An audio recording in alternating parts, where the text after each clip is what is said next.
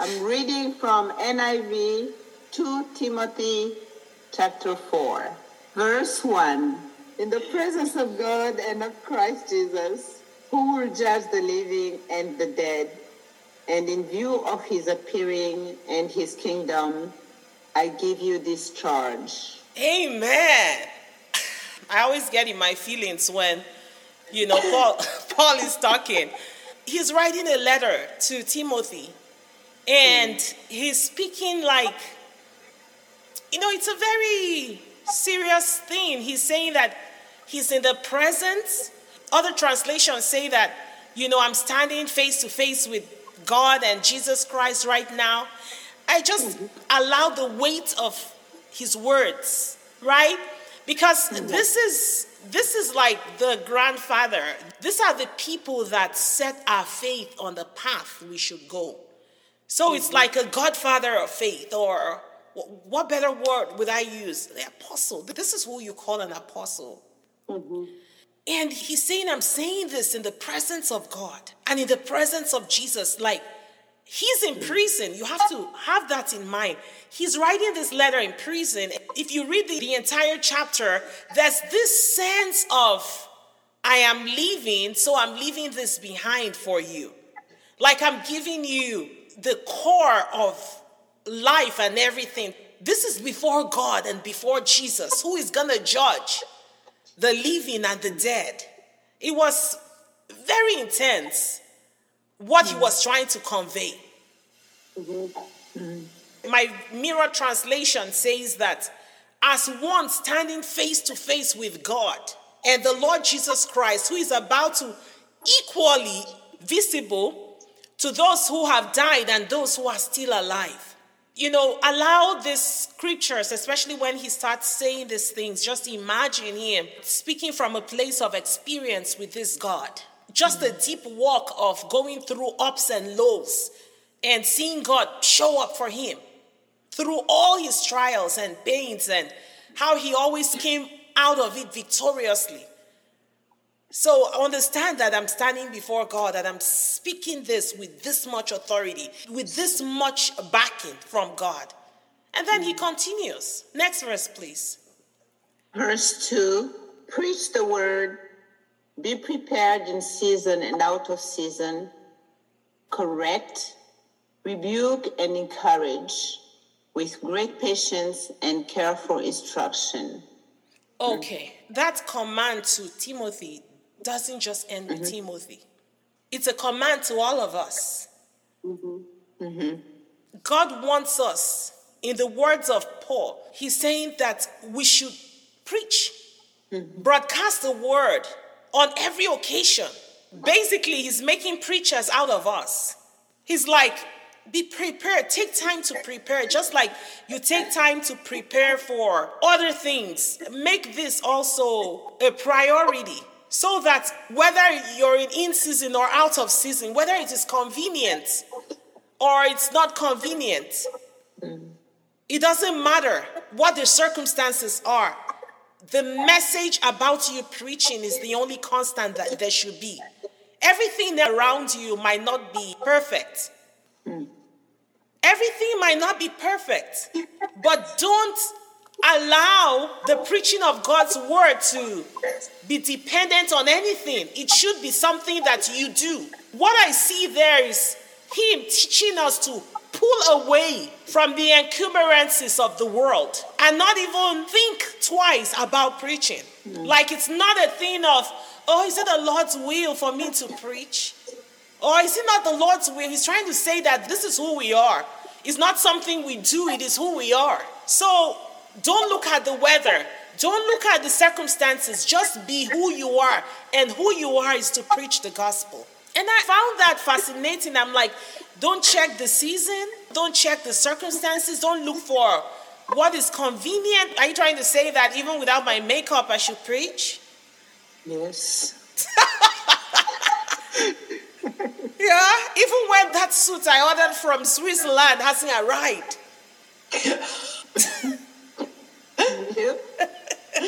Whether it's convenient or not. Yes, he removes every excuse. I'm like, man, we can have no excuse. Because if we want to check why these people moved so supernaturally and we don't, it's because we have so many cares. Good. It's good. So once the seasons begin to understand that whether it is hot or cold, whether it's snowing or raining, this daughter or son of God is going to preach the word, then you just reveal God. They understand it and they bow. You come into the scene and they know that is just who you are. You're going to preach. And I believe we're going to have more authority when these things we could have as excuses are no longer excuses. We'll experience more spiritual freedom and power when we recognize that it doesn't depend on anything. And I always want to put this emphasis because I don't know about you, but for me, I waited so long to do what God told me to do because there was always a reason not to. And if I give you my reasons, you'll be like, yes, oh, Nadia, yeah, I see it. But he's saying don't. Don't look at the seasons. Don't consider anything. There's no excuse. This is how we live above the things that will hinder us from revealing God. And that's why even though he's in prison, when he should have every excuse to just sleep and sleep and sleep, he continued because his very essence was to preach. So it didn't matter. Put me in a pit hole. Put me in a prison.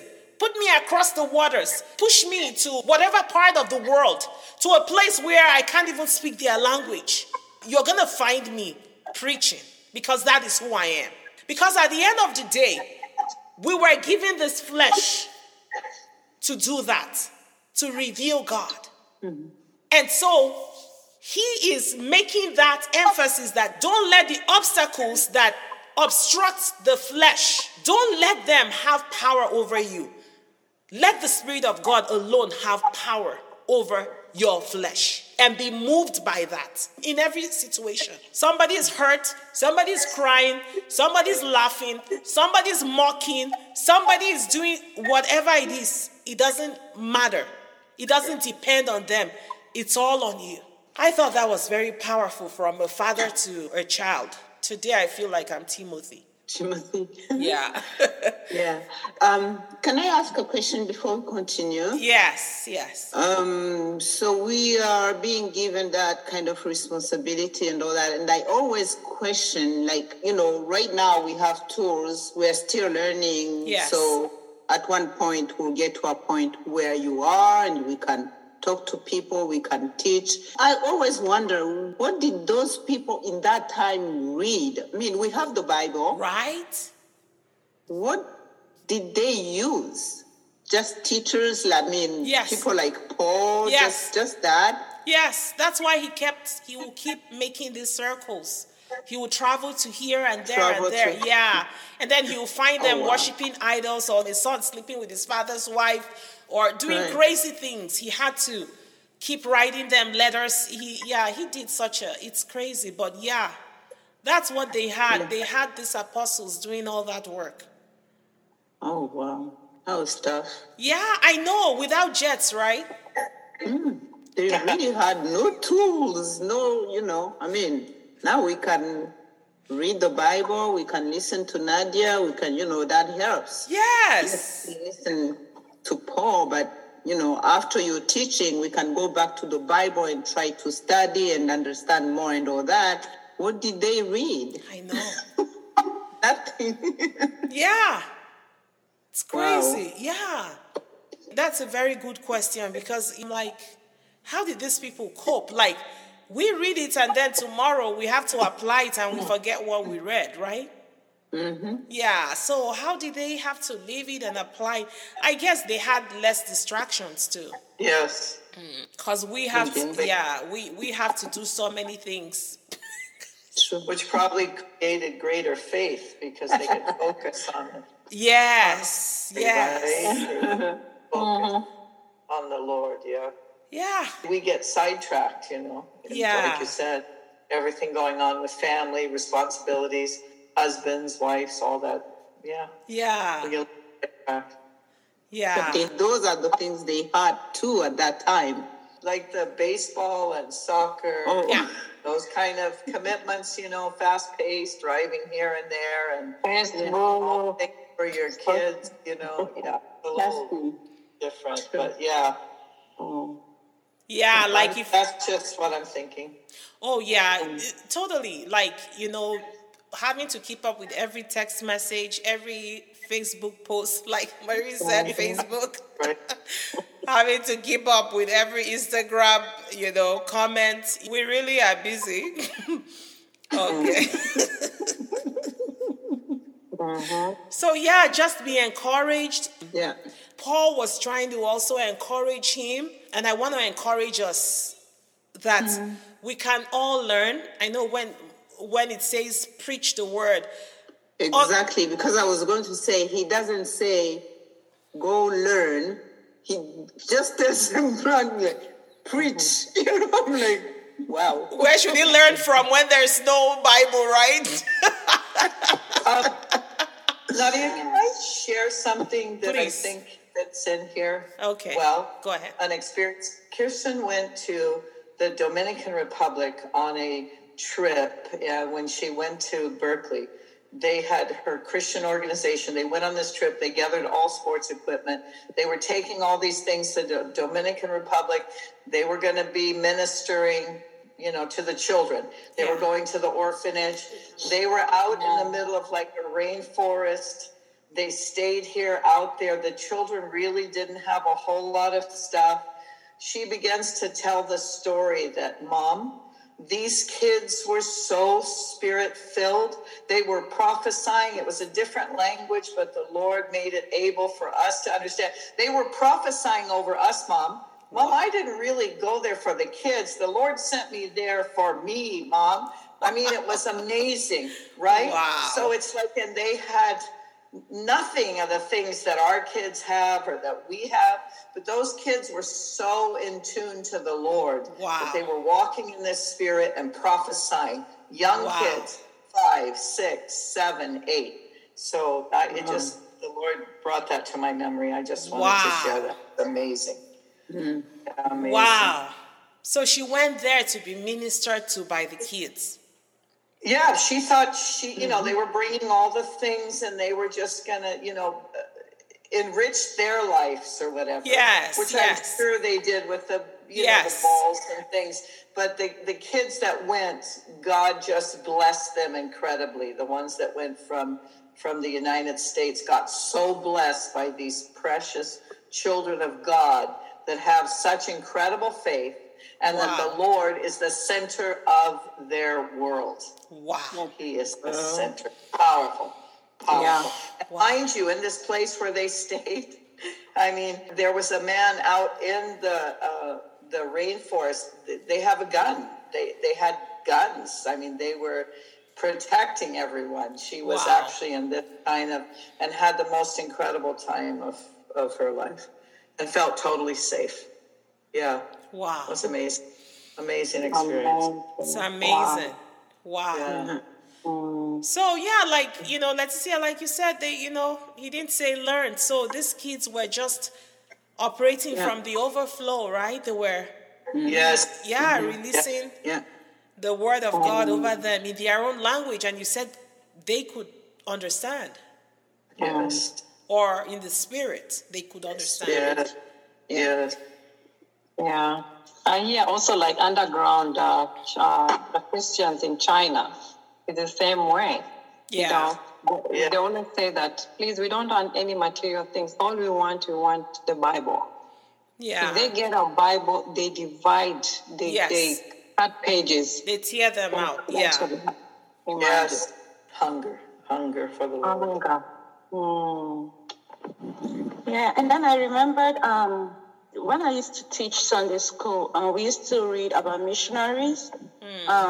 In North Korea, there was this ministry, I think the Voice of the Matthias or so, whereby they were not allowed to read the Bible. Christians were being persecuted then in North Korea.